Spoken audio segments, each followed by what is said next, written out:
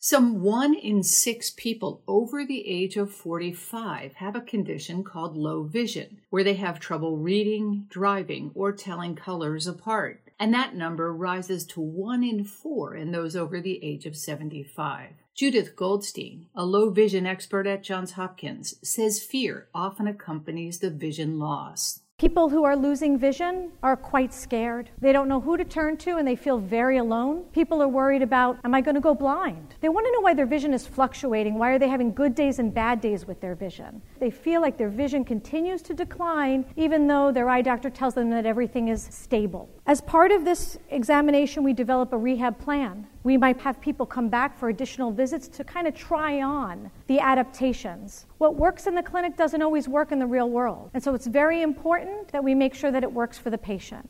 Goldstein says a systematic approach to managing low vision is best. At Johns Hopkins, I'm Elizabeth Tracey.